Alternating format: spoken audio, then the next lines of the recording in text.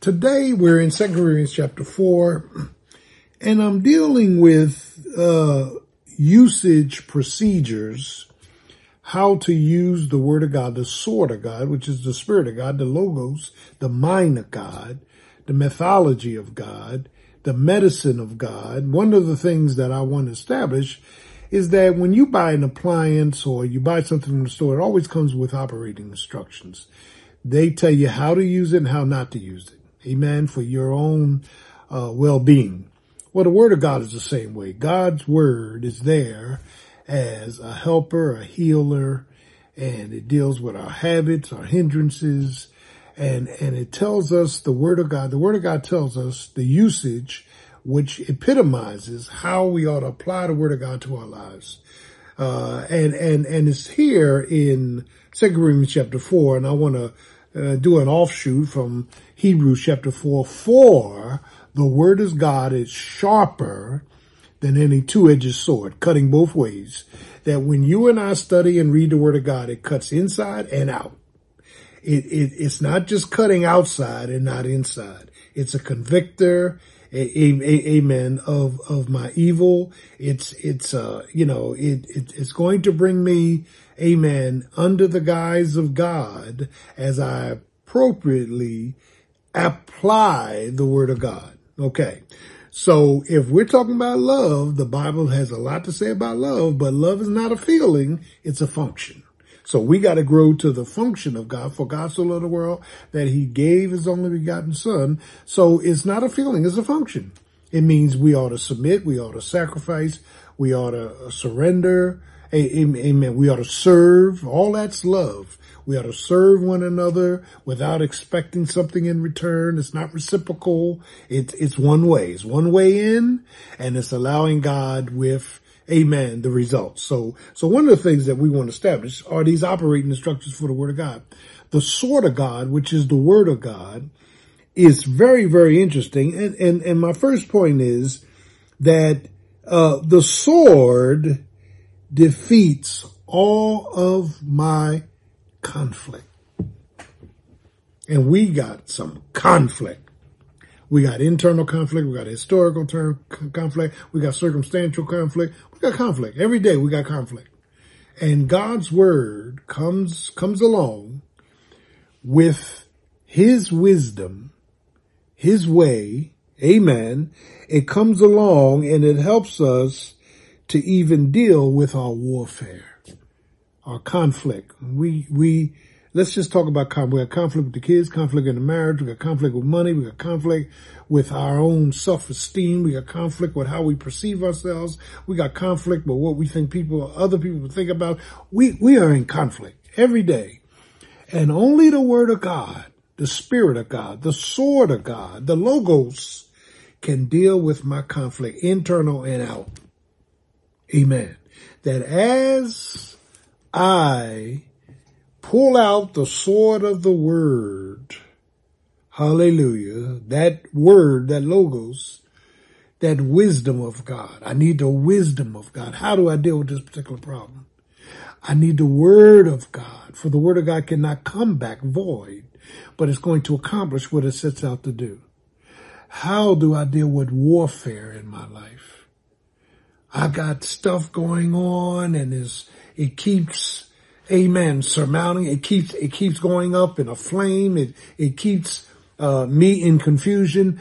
Only the Word of God, the Spirit of God can bring your conflict to a calm. When Jesus was on the boat and the storm rose up and the disciples said, don't you care that we perish? Wake up. And Jesus said, oh, ye of little faith. He said, listen to this. Did not I tell you we was going to the other side? Now, he never said there wouldn't be any storms. What he said was where you're going to ultimately end up. God is in control of our lives. And so it deals with our conflict. Here in 2 Corinthians chapter 4, verse 1, it says, therefore, seeing we have this ministry of reconciliation, amen, ministry of being renewed in our minds, a ministry of transformation, seeing that we have this ministry as we, listen, as we have received mercy, we faint not. What a declarative sentence. We don't faint. Why? Because of the ministry. Because God's hand is on us. Any conflict in your life this evening, you've got to take the conflict and transfer it to Jesus. Lord, this is yours. Take it. I can't deal with it. I'm not able to straighten it out. I'm not able to heal. I'm not able to help. I got all these hindrances and habits and low ebbs. I need you to take all my conflict. And when you pray that by faith, God will leave you with peace.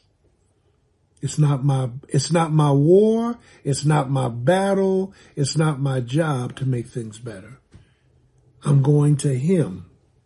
And so the word of God, like operating instructions, how to use this appliance, how do you use this tool? Amen. No weapon that's formed against you shall prosper. Why? The reason weapons cannot hurt us because we got the word and we got the wisdom of God.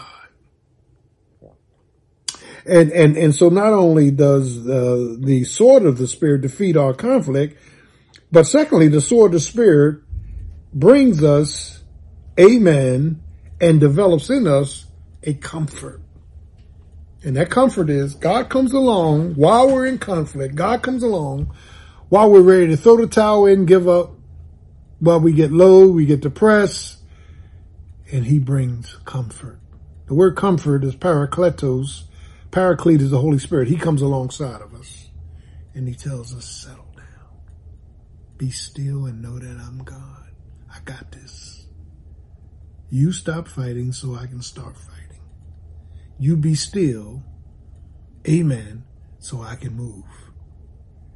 God's word will bring us comfort. How? John 14, let not your hearts, your emotions, your intellect, your volition, let not your hearts be troubled. And the word trouble there has to do with getting hit from all sides. Let not your heart be agitated. Let not your hearts be troubled. You believe in God, believe also in me. So faith fuels us with God's presence, peace, and power. And it brings us comfort. Lord, I woke up this morning, I got a lot on my mind. I'm not doing well. The kids are not doing well. The marriage is not doing well. The money's not doing well. Lord, I got all kind of conflict going on. Lord, please bring comfort in the name of Jesus. Peace be still. So the word of God will deal with conflict. It will defeat conflict. It will develop a comfort. But finally, the word of God, amen, will give me and demonstrate in me a conquering. Romans chapter 8. We are more than conquerors through him who loved us. What is it I need to conquer? All the venom. I need to get victory. Venom, move out the way in the name of Jesus. Venom, go to the side in the name of Jesus. Venom, get lost in the name of Jesus. I am a conqueror. I'm more than a conqueror through him who loved us. Conflict, comfort, conquering. If you manage through the word of God, through the Spirit of God, by the Son of God, Jesus Christ, to enable yourself to give all this to Jesus, the conflict, to bring comfort, and to give you a conquering attitude, you will be able to sleep with peace. Because all of your problems and shortcomings have been transferred to the Son of God. And he will give you through the word. That's why you got to read the word. You got to study. You got to meditate through the word. I will fear no evil. Psalm 23. What shall separate us from the love of God? Romans 8. Nothing. He that hath begun a good work in you will keep on doing it to the day of Jesus Christ. Philippians 1:6. That word. Fill your mind and heart with the sword of the Spirit.